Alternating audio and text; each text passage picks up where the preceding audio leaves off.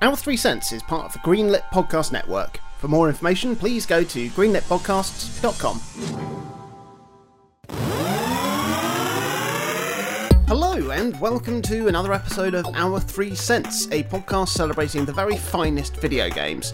My name is Jonathan Dunn and I'm joined by my childhood friend, Chris Dow. Action replay. And my adulthood friend, Minty Booth. Replayed action.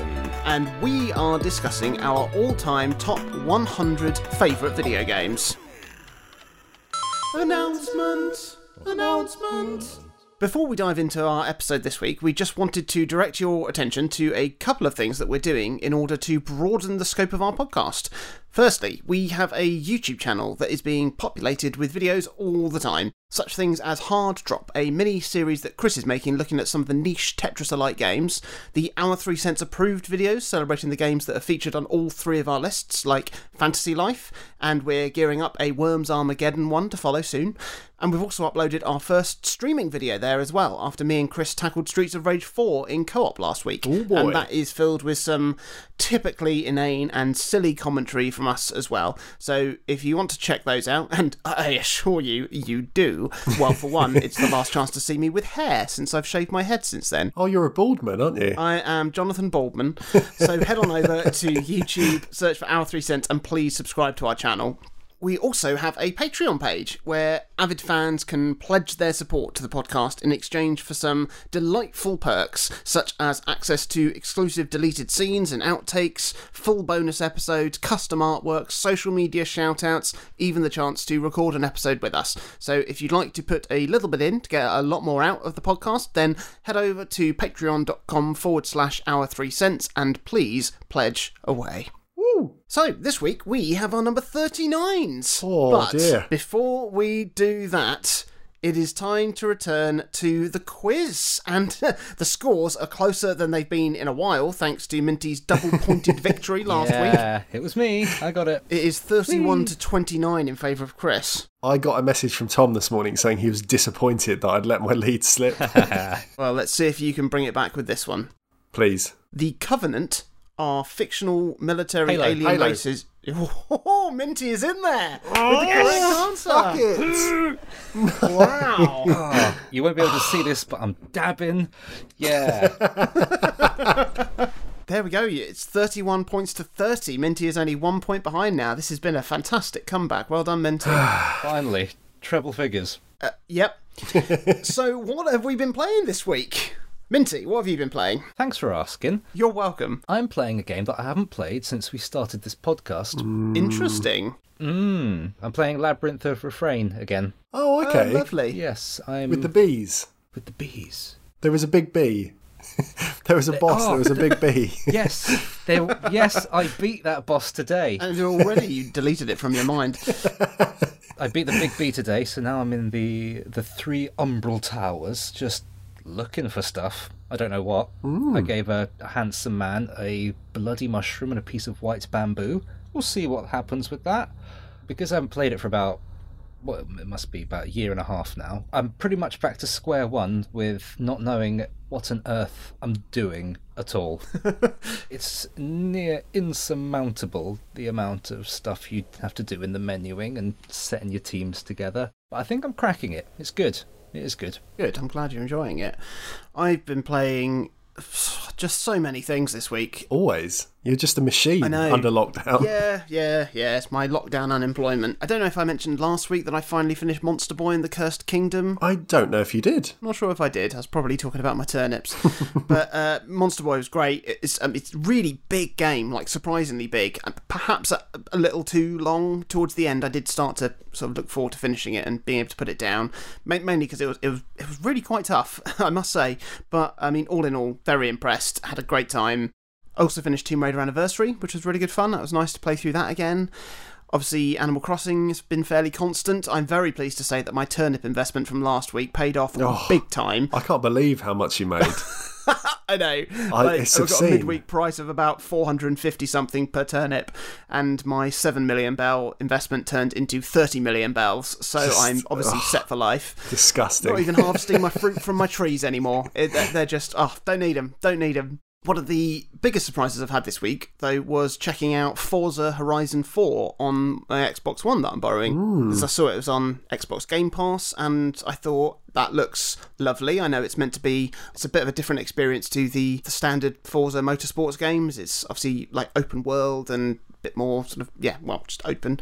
And, it's just, it's lovely. It's lovely. And, I mean, surprising that a game that is, I mean, literally dripping in capitalism, it feels very liberating and freeing. I do get a little bit hesitant about sort of going back into it because I think, oh God, I'm just going to be confronted by all the premium cars and drivers and skins and things that I don't have and feel that sort of pressure. But once I do start, it's lovely. It's really nice being able to sort of drive anywhere, drive however I like, and it's extra nice that it's set in Britain. So it's given me that sense of escapism that I can't get at the moment, obviously during lockdown. But the way they've recreated the style of British roads and just seeing British road signs and little villages and things, it's lovely. So yeah, I've been really enjoying that. I think those games I've not played since Horizon 2 when I used to have an Xbox One, but they capture a sense of like location in a similar way to how Euro Truck did when I was playing that a lot. Yes. In that it's much different. You're driving fast, you're racing and everything else, but just the sensation of being like I've moved from a town to town. Yeah. They picked that up really well and much better than... Did you ever play The Crew? That was another big open world driving game. No. The idea in that was that you were essentially driving across the entire of America, like the whole of the United States, in like a truncated version. Yeah. But it didn't ever feel like you were anywhere. For being everywhere, it felt like nowhere. Yeah. And I think Horizon, the whole series, does it much better because it's still contained enough that it's like, this is this town and this city sort of thing, as opposed to being this is every place in the universe. And they build it up in such a way that it feels very real. It feels very tangible. Yeah. Oh, it's lovely. And I mean, I've said before that I'm never been a huge sort of fan of racing games or driving games, but yeah, it's been lovely. And well, in fact, I've actually been playing another driving game, which is Lonely Mountain Downhill on the Switch. Ooh. Which is a mountain biking game. Yeah, tell us about that. Oh, my goodness, it is such a gorgeous experience. It is. I mean, it feels actually quite similar to Forza in a way, actually, because it's about the joy of driving and of being outside among nature. And certainly with Lonely Mountain, it's about the tranquility that sort of comes with solitude.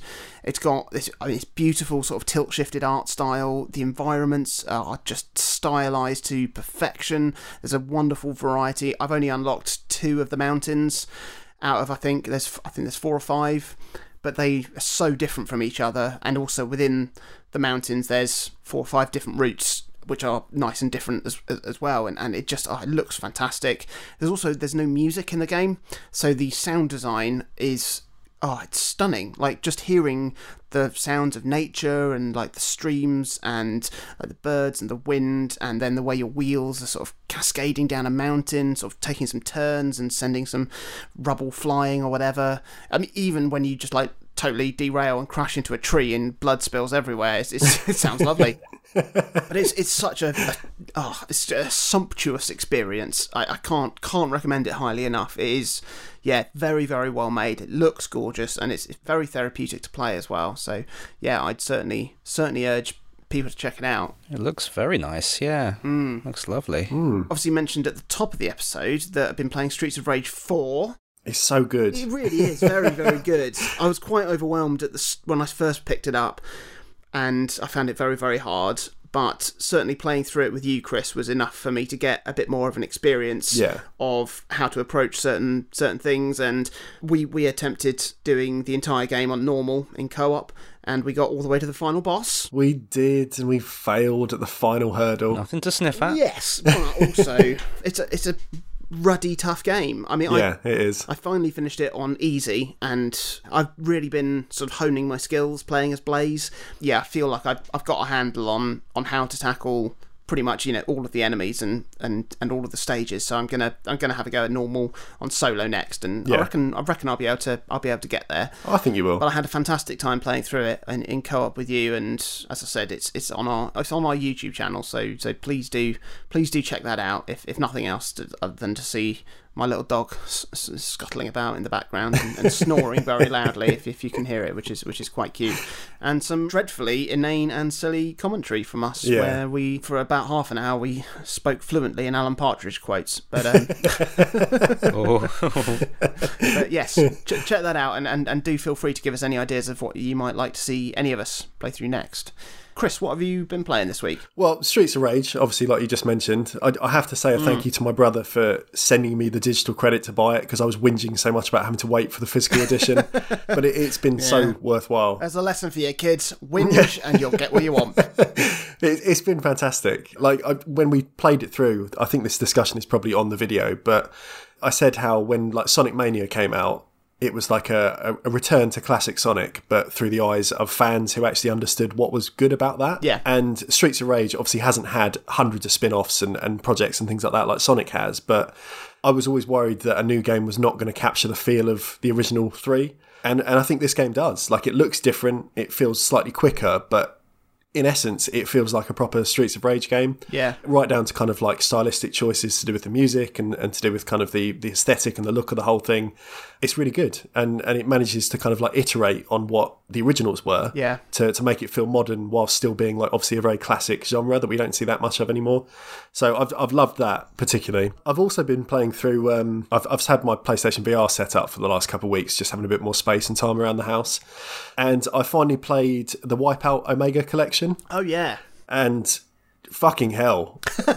Like, this is a game, like, as a series, I've tried to get into Wipeout lots of times before. Like, I had the original game on the Saturn. Yeah. I had one of the versions on the PS2, the PSP, the Vita. Like, I've tried it lots of times, and I've always kind of bounced off it for some reason. I don't know what it is. It just never feels quite right, a bit too floaty. And whereas something like F-Zero that I quite like as a series is still like a hover racer, it feels a bit more weighty, and I always felt like more in control of what I was doing in F-Zero games.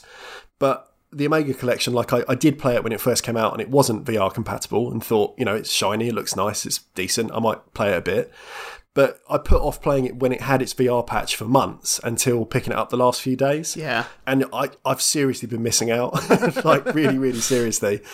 I think this is one of these games where VR totally recontextualizes the whole thing. Yeah. And suddenly, like, the sensation of speed is so far beyond what you can have in just like a flat screen experience. Yeah. It's like an actual roller coaster. It really does feel like a roller coaster. And when you first start, it puts on a lot of like comfort options. Yeah. To try and make it a bit easier for those who are not, you know, that confident in VR. And because I've played quite a bit, I turned all of those off. I was like, I'll be fine. and the one that really gets you, which is what makes the experience eventually, but at first was like, whoa, my head, was you can decide whether or not the view is locked to the whole cockpit, so it's more stable, or to your like pilot separately. Yeah. And because you're like slamming around corners at high velocity and high G and everything like that, there's times when your craft is moving in such a way that your head is not where the craft is. And you need to get used to kind of like really leaning into corners properly with your body to make it so you can see like the apex, the turn when you come out of it. Amazing. It's brilliant. It is really, really fantastic. And it's one of these experiences like Rez where I can't see me ever playing a 2D Wipeout game again. Yeah. Because the difference is just night and day from being a series that I was like, you know, it's shiny, it's fine, to being something now that I played again for a couple hours today and came out of it feeling like I was in space. Like, it's amazing.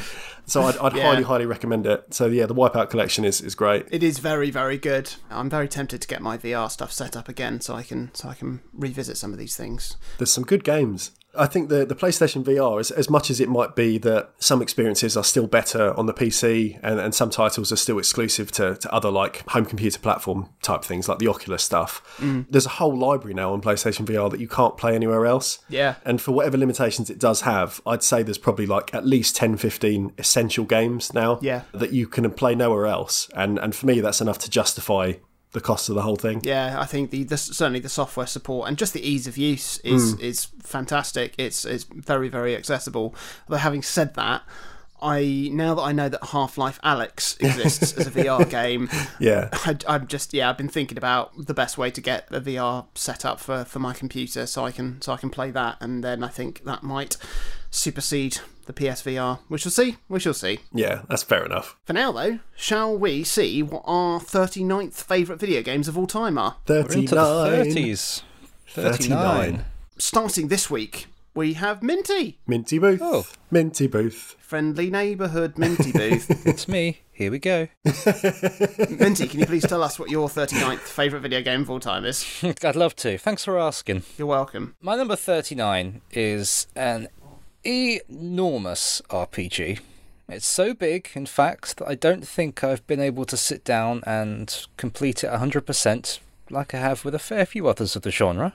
I put that down to its size, obviously, and mostly because I just don't want to be honest. I like to pick it up every few months, start a new game, sink in a few hundred hours just fucking around and doing whatever I want. Maybe I'll find something new, complete a quest I've never seen or gave up on last time because it's another fetch quest. Great. It's open world, as, all things are these days. There's a world-ending threat as ever, but there's also logs to be chopped, armour to be forged, Nirn route to be pulled, and caves to be explored in the Elder Scrolls V Skyrim. Wonderful stuff. What is there to say about this game that we don't already know or hasn't already been said, even if you haven't played it? You're a nameless condemned prisoner, absolutely pissing with destiny, that embarks on a quest of self-discovery through towns, caves, fields, tombs, caves, mountains and tombs as you discover what it means to be the Dragonborn, and the part you play in vanquishing the firstborn of Akatosh, the World Eater Alduin. It's not just a quest to save the world, though. There's all kinds of side quests and factions to join, thieves and assassins guilds to restore to their former glory, a civil war to fight in, the godly Daedric princes to deal with, houses to build, vampires to destroy, werewolves to save. And did I mention a ton of caves and tombs to explore? Absolutely packed with stuff to do and places to see. Dangerously so, I think. Time just ebbs away.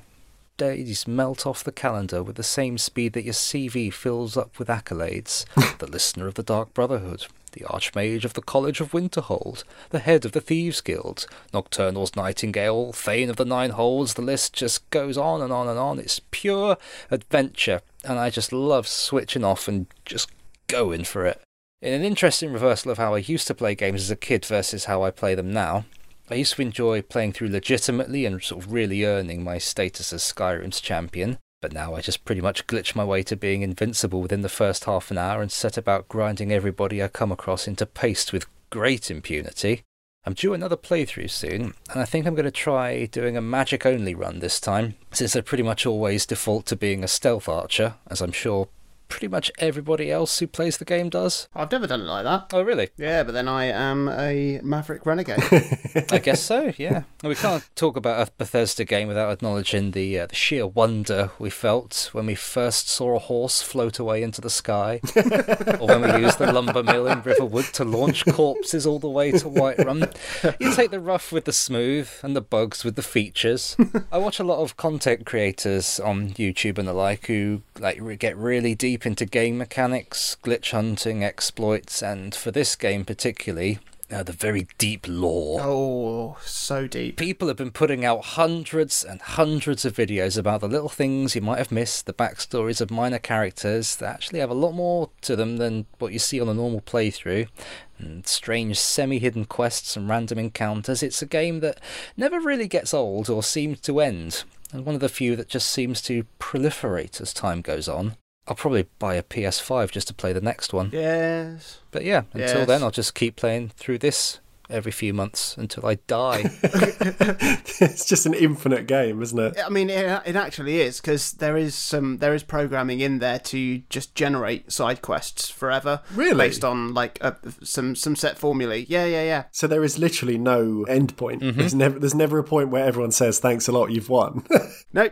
I mean, you get the credits after you defeat Alduin, but what's saving the world when there's another jeweled candlestick to steal from somebody's house, that another quest to go on, another mark to kill in the Dark Brotherhood, another journey to go on, another friend to make along the way. Excellent. I just saw a little announcement today saying that Bethesda reckon it's going to be years until the next update on Elder Scrolls 6 will come. So unfortunately, we've got a bit of time to wait. But I mean, Skyrim, I've played through it a couple times, and it just doesn't age really. It was sort of like the experience I had with Fallout 3 when Fallout 4 came out. I was like, I didn't need another one. didn't need it. Yeah. And I think that's probably what they're waiting for with Elder Scrolls 6, is to go, well, we need to justify why we're doing another one. Because, I thought that Elder Scrolls 4, Oblivion, couldn't be topped. I was like, no, that's absolutely as good as it gets. Like, there's no... But then dragons... And, it entirely justifies it with that alone. And, a whole other... I mean, it's incredible, Skyrim. Absolutely incredible. Where'd you go from here? My whole experience of Skyrim, I watched it in fits and starts when an ex-partner played 150 hours of it. So I've seen bits of the whole game from different areas. And then for me personally, I played the first hour or two in VR. Oh, yeah, that's about all you can stomach. Yeah, and it works. The game is there and everything else, but at that point it was like I was comfortable enough with using the Move controllers to get around and everything on the PlayStation VR, but I still thought, I'm not doing this for 150 hours. No. Like, there's no way I'm playing this for 150 hours because it's too much. It's just too much. Yeah, I mean, the game isn't made to be a VR game. You look at something, the way that Superhot was made as a VR game, they made it as a totally separate thing, because it's like, well, how do we make that experience that we love in the console work for VR? It's by making something totally new, but, with the same DNA. And I'd love to see what Bethesda do with like an open world VR experience. I mean, you look at, say, like Resident Evil 7, like that had to make quite a departure from the series. I mean, it's a good thing anyway, because the series was getting a bit stale anyway. Yeah. But in order to make those games work in VR, they had to try something totally new. And from my traumatizing experience with it, it works. So maybe they're sort of got that in their minds right from the start with the development of Elder Scrolls 6. But I can't wait to see what they do next, and like I said, how they justify doing another one, and I think they will. I think it'll be mummies next. Big old mummies. Maybe. Big old mummies. A mummy the size of a town. A town that's a mummy. Yeah. I'm going to write that down, actually. Next, we have my game. Jonathan Dunn. Do you want to know what my 39th favourite video game is? I do. I do. Thanks for asking. Tell us, please. It's New Super Mario Brothers for the DS. Is it? Oh, wonderful. Yes. Very quick. Excellent. I'm not fucking about. New Super Mario Brothers for the DS. This game was a real eye-opener for me, because it was actually the first proper 2D Mario game that I'd owned. Oh. And the reason for this is it was the first 2D Mario game in 16 years since Super Mario World on the SNES. Yeah. Now, mentioned a couple of weeks ago that I'd had Super Mario Advance on my Game Boy Advance, which was a port of the Super Mario All-Stars remaster of the Western release of Super Mario Bros. 2, which was actually not really a Mario game at all, and didn't play like one, so I don't count it. Well, fair enough. But I remember I had lusted hungrily after Super Mario All-Stars on the SNES. I love that there were like 4 games in one package. I love the sprite art. I love the bright colours. And I mean, I was very well versed in the Sonic games, having been raised on Sega, and this was the other pillar that I had sorely been missing. And so when the return to the classic series was announced, I was really excited for it. It looked fantastic, and even though I was looking forward to it, I must say I was still surprised at just how much fun I had with it. I'd obviously played bits of older Mario games in the past, and I mean, generally I was a bit overwhelmed with how hard some of the platforming got, how precise you needed to be with your movements, which are all elements that I've come to embrace in platform games now, to be honest. But New Super Mario Bros. Controlled quite a bit differently to the older games. It was a bit floatier, which made movement feel a bit more forgiving, and all in all, it just felt a lot more modern. And part of this was aided by the fact that a lot of movement mechanics that were familiar to me from Super Mario 64 DS were now applicable here. So you could do like the triple jump, gaining successive height, and you could slide and jump off walls, you could use your ground pound, and I mean, I was quite used to having all these moves among my arsenal, so it fitted in very, very naturally to me, in this game. But as with all new Mario games, there were some new power-ups and abilities, and obviously this was no different here. In fact, there were 3 main new power-ups in the game, in addition to these new movement mechanics that I mentioned. Nintendo led their marketing campaign with showing the supersized Mega Mushroom Mario. Big boy. Which was great fun. I mean, you could just run through a level, you crushed blocks and warp pipes, all enemies. I mean, it's a shame that the Mega Mushroom didn't appear massively throughout. I mean, to be honest, just the game, but also the rest of the sort of New Super Mario Bros. Series. But, I mean, essentially, it's a stupidly overpowered gimmick that only really had one use, which was to destroy everything in its path, which basically forgoes the importance of any sort of platform or puzzle design in that section. So I think, using it sparingly was probably the right way to go, even though it was a lot of fun.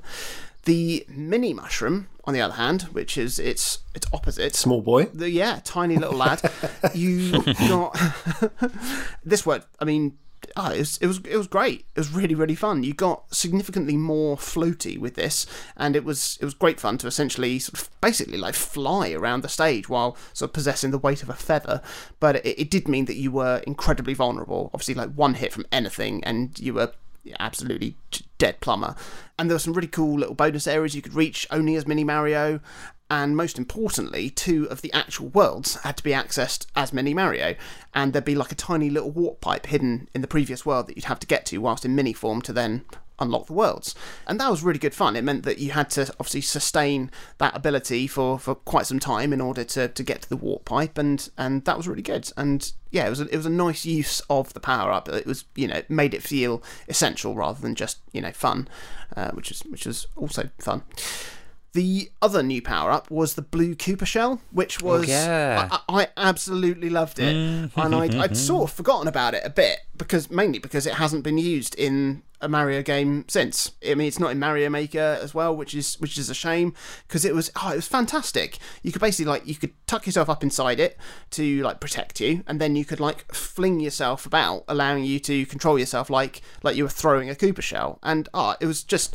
Yeah, it was great. It meant you could sort of blast through levels really fast, and it also helped you swim better as well, so it was just like a good all-round power-up. And yeah, it's a shame that it hasn't appeared in a game since, and I think it's long overdue. Come on, Mario Maker hasn't got enough stuff in it, so please give us one more thing. That is obviously a joke, for the game is stuffed, veritably bloated with content. Stuffed to the gills. They'd also tweaked the mechanics of the Superstar, because in games before, you were you'd be invincible, but in this, when you were invincible, you also ran a lot faster. When you jumped, you did a little forward flip in the air, which was great, and you sort of had a much stronger momentum. And for the first time, I really sort of felt, powered up, not just invincible.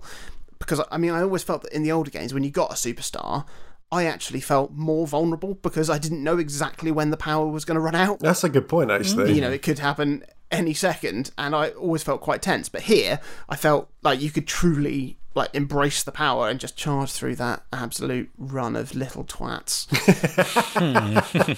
And also, it's a lovely looking game, and I don't think enough credit is given to it, because it basically defined the style of 2D Mario games, which is still being used now. It was the first one to create that modern style with 3D models for the characters, lovely, obviously bright colours, and nice rounded backgrounds, and yeah, it looked lovely, and it looked fantastic on the DS, and yeah, but there's credit for the style in itself, because obviously, like I said, it's still being used today, and obviously it's a whole theme in Mario Maker as well, and it holds up. It's fantastic. One of the other things that the game added in was star coins, which has now become a staple of the series as well, and these added great replay value to the game. So in every level, there'd be 3 star coins, which were big golden coins, but they'd be hidden. Well, you needed to find them all, and if you got them all, then you'd unlock some more levels later on. And one of the things that made it fun to look for them was the fact that, it was quite a simple design thing, really, but you'd have a little 3 blank spaces at the top of your screen, and if you got a coin, it would go into its relevant space. So you would know, if you're missing a coin, whether or not it was earlier or later in the level to the one that you just found. And that was it was a very, very gentle nudge in the right direction that made sure it wasn't too frustrating. You didn't feel overwhelmed by thinking, oh God, it could be anywhere. You knew roughly where it was, and that sort of helped hone in on your quest to find it. And that was just nice. Just nice. Now, Nintendo didn't need to add in any extra content, but for some reason they put in some of the mini-games from Super Mario 64 DS, which just didn't need to be there, but they were. And then for a bit of a bonus, there was also a Mario vs Luigi racing 2-player mode in there, which I'd totally forgotten about until I was watching some videos of this the other day. And to be honest, I don't think I ever actually tried it out. It looked sort of reminiscent of... Do you remember the 2-player split-screen racing stuff that was in Sonic? Yes, yeah. Which I did really enjoy. It looked a bit like that. I don't know if the mode came back in New Super Mario Bros. Wii, or I don't think it was in the Wii U one either. I don't recall, actually. I'm not sure. But in classic Jonathan Dunn style, once I'd 100%ed the game, obviously I had no problem in starting a new save file, doing it all over again, all 3 save spots, because I'm cool. It was just incredibly fun to play. Yeah. That's my catchphrase, I think. I don't know why New Super Mario Bros. 2 wasn't as good, as all of the great elements were there. Some cool new power-ups. It looked shinier on the 3DS. I remember actually it was the first full game that was available to download digitally, and so I enjoyed being able to do that. But I guess the novelty of having a brand new 2D Mario game was diluted a bit by this point. I mean, it's still a great game, but just not as inherently fun and addictive as the first one, I think. Now, I missed New Super Mario Bros. Wii because I only had a Wii for a couple of months, but I did end up getting New Super Mario Bros. U and Super Luigi U for the Wii U. I should say U more.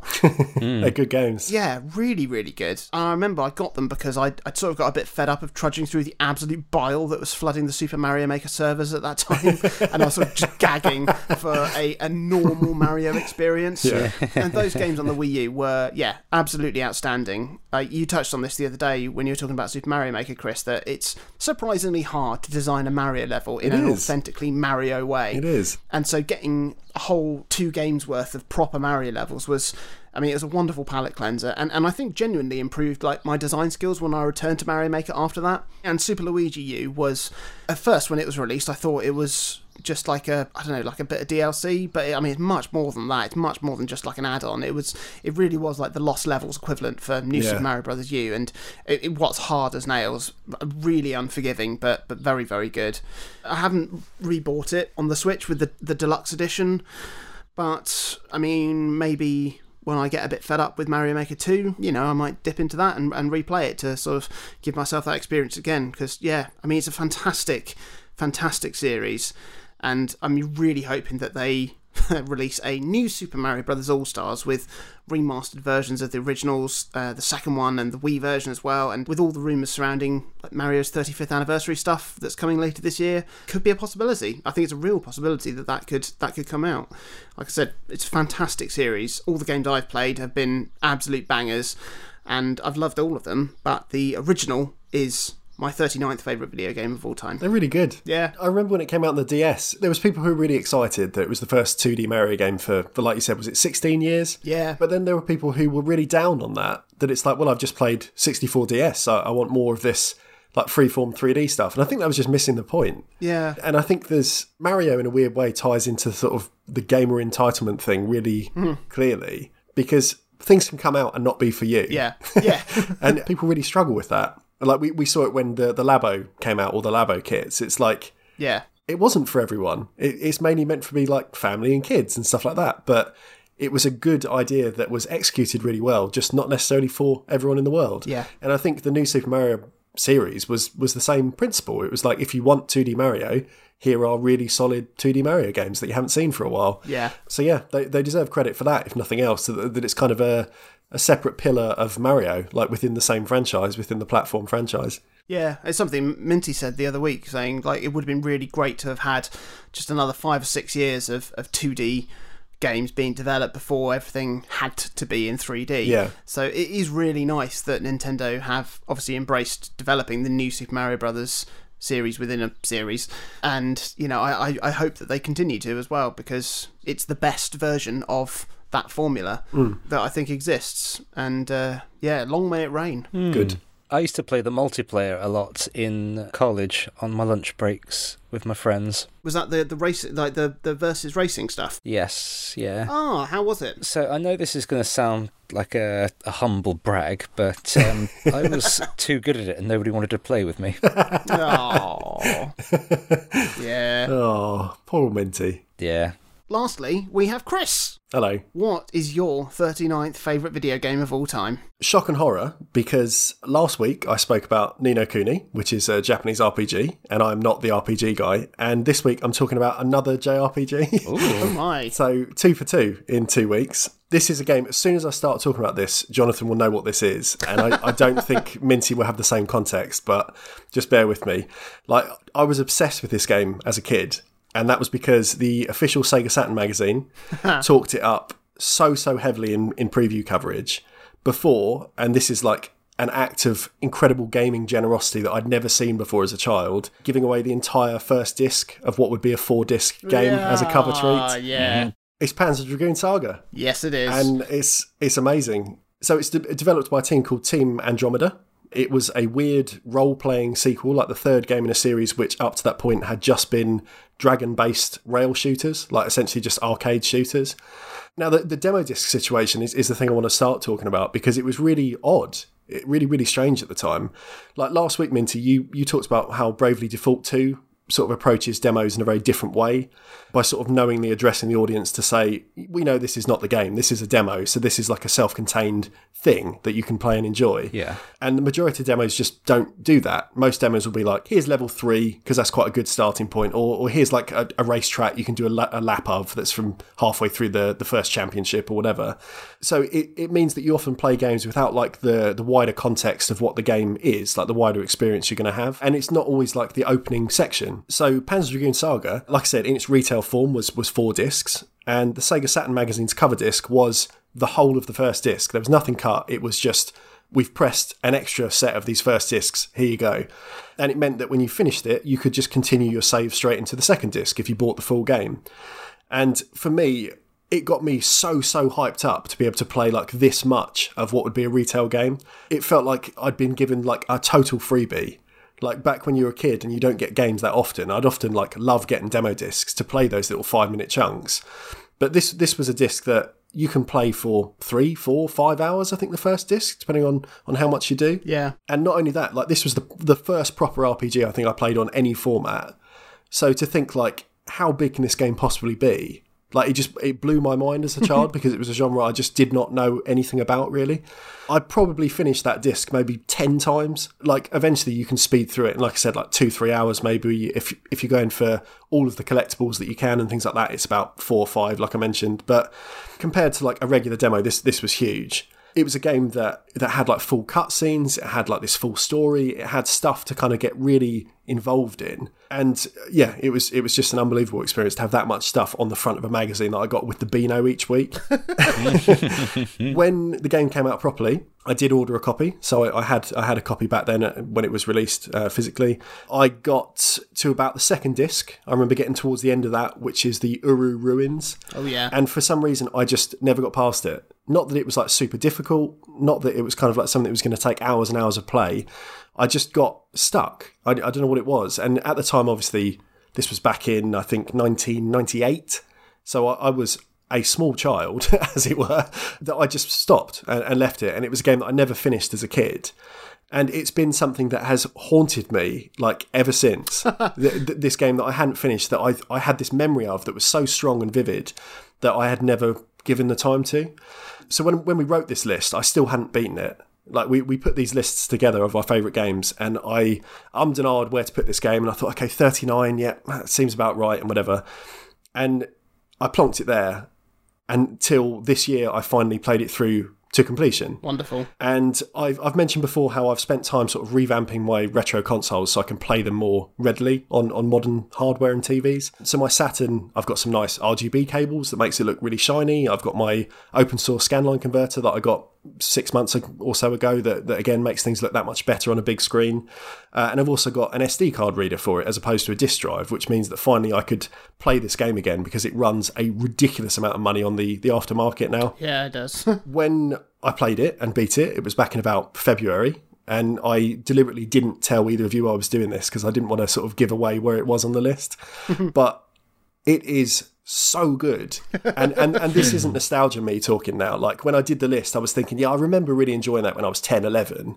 This is me as a 33-year-old man who has played games for, almost 3 decades now. And it's an experience that I think is totally unparalleled, like to all the other games I've played and all the other games on this list. And the more I think about it now with this actual modern understanding of it, 39 is so low, so miserably low.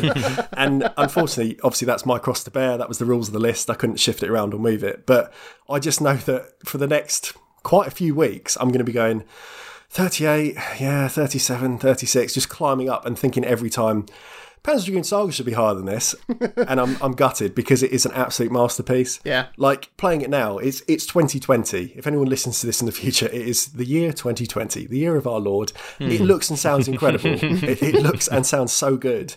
And, like, there's the usual kind of low polygon issues and texture warping issues that were just native to the Saturn and the PlayStation at the time. But this is by far the most visually impressive Saturn game on the console, hands down. I don't think anything else comes close. And Team Andromeda managed to render like areas and enemies at a level that I didn't think the Saturn was capable of. Obviously, I wasn't thinking about that when I was 10 or 11. But looking back at it now and understanding the hardware and understanding its contemporaries and everything else that was going on, there's nothing that looks this good. The art style itself it's quite hard to describe. It's maybe reminiscent of sort of like how steampunk is meant to be a hybrid of kind of design ideals, but it doesn't have any of the sort of like twee Victorian obsessed bullshit that comes with steampunk.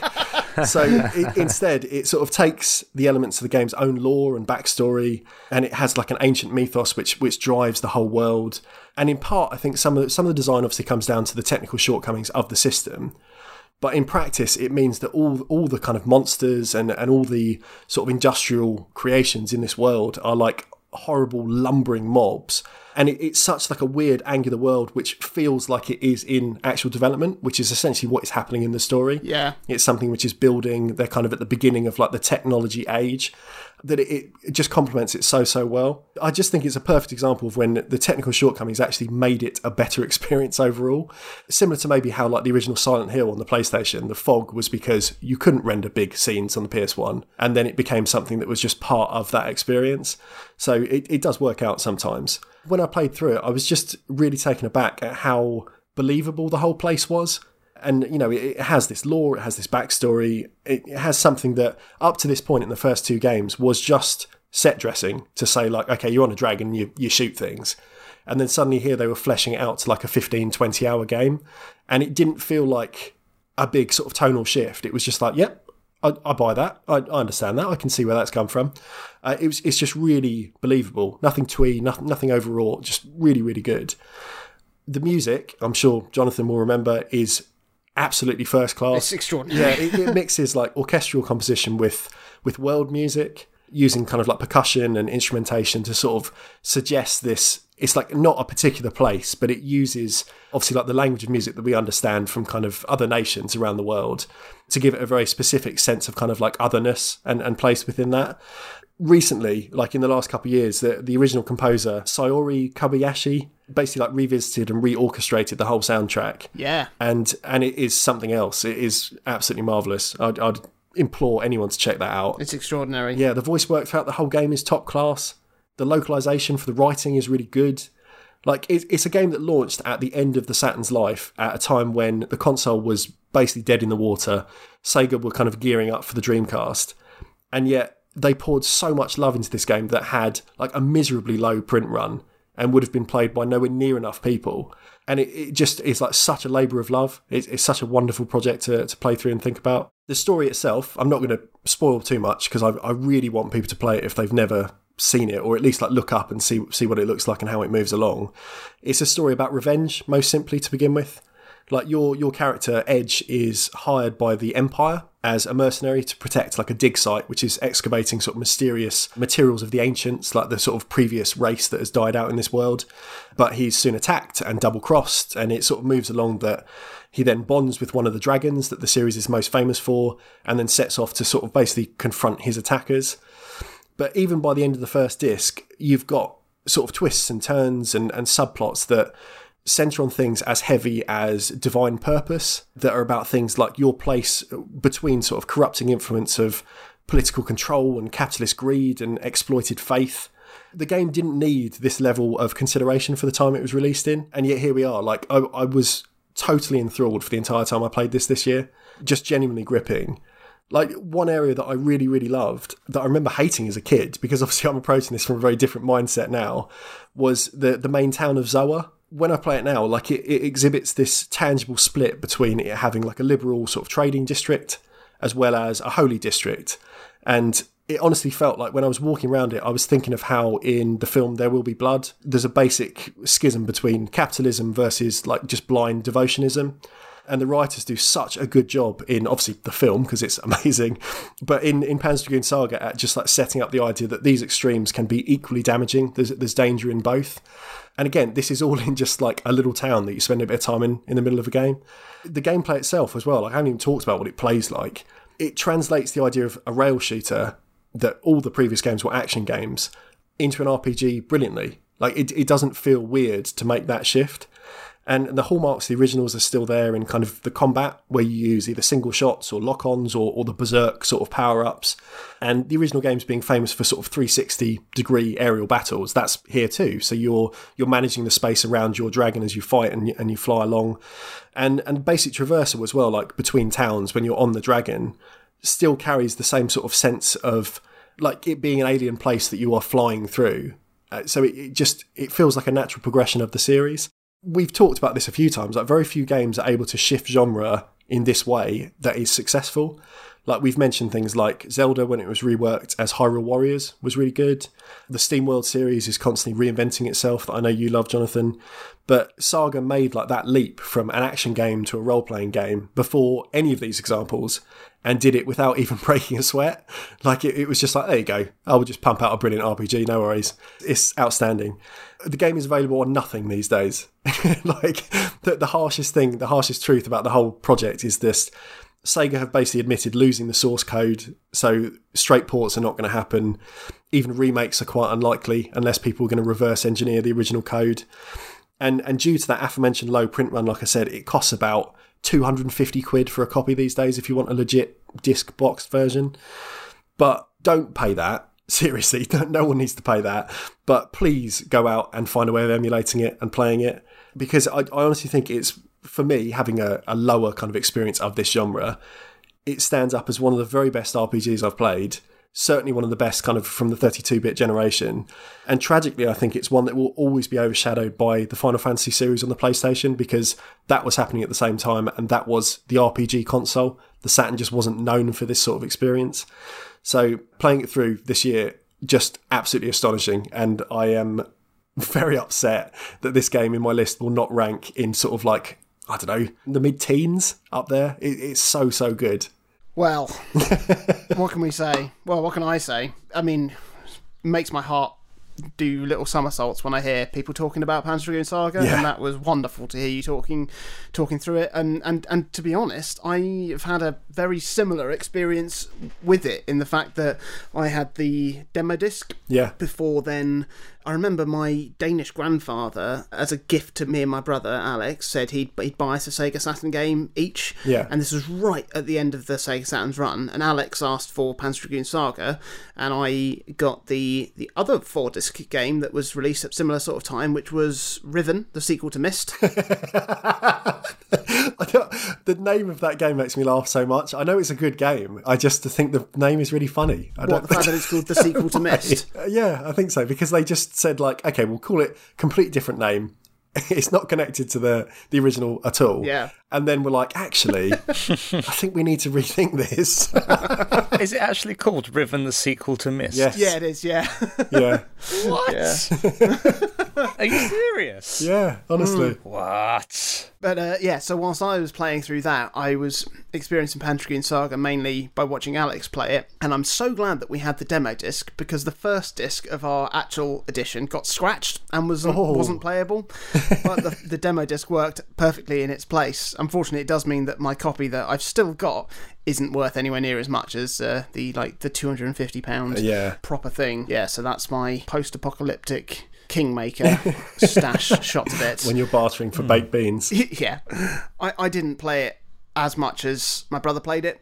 I don't think I got to the end of it playing it myself. Most of the stuff in the game went totally over my head, as it did with you, because I was a child and I didn't care about things like that. I remember being absolutely overwhelmed by the depth of its lore and the sheer just size of the game. And I remember Alex telling me, being like, there's just loads of books you can read that are just books. And that's something we wouldn't see again until Skyrim or like Oblivion and stuff like that. my only comfort is the fact that it hasn't appeared in my list yet, and I've got time to do what you did and play through it again before then, because it truly is a masterpiece. I'm so glad that you've had the opportunity to play it, and that's what I'm gonna do this evening. Yeah, it's brilliant. Ooh-wee. What a fantastic trio of games we've had this week. First of all, we had The Elder Scrolls V Skyrim. Before New Super Mario Brothers, the first new, when it was new, on the DS. Before finally Panzer, Dragoon, Saga, a game that I've placed probably 20 places too low on this list. If you've enjoyed this episode, or if you've enjoyed any of our episodes, please do like, subscribe, share the podcast on social media, tell your friends.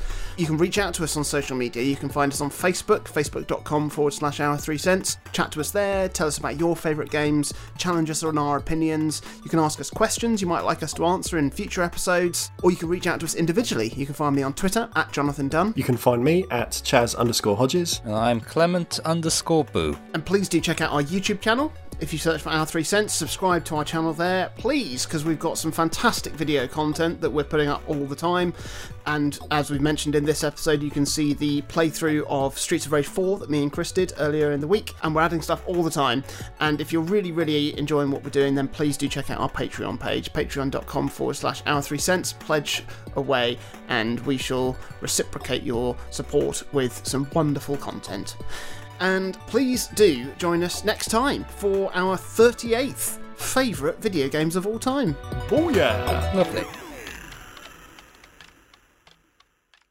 Hey there, this is Jeremy Parrish, and if you're a fan of classic video game soundtracks, or if you just love 20-minute rock epics about war-ready armadillos that battle Catholicism, you should listen to Alexander's Ragtime Band. Join the power trio of myself, Elliot Long, and James Eldred each month as we talk about the most pretentious music of all, progressive rock, right here on the Greenlit Podcast Network. Video Deathloop is a podcast where we watch a short video clip on loop until we just can't take it anymore. Along the way, we'll try our best to make each other laugh and to hold out longer than the other guy. You can jump in on any episode, no need to worry about continuity. Check out Video Deathloop on the Greenlit Podcast Network with new episodes every Friday.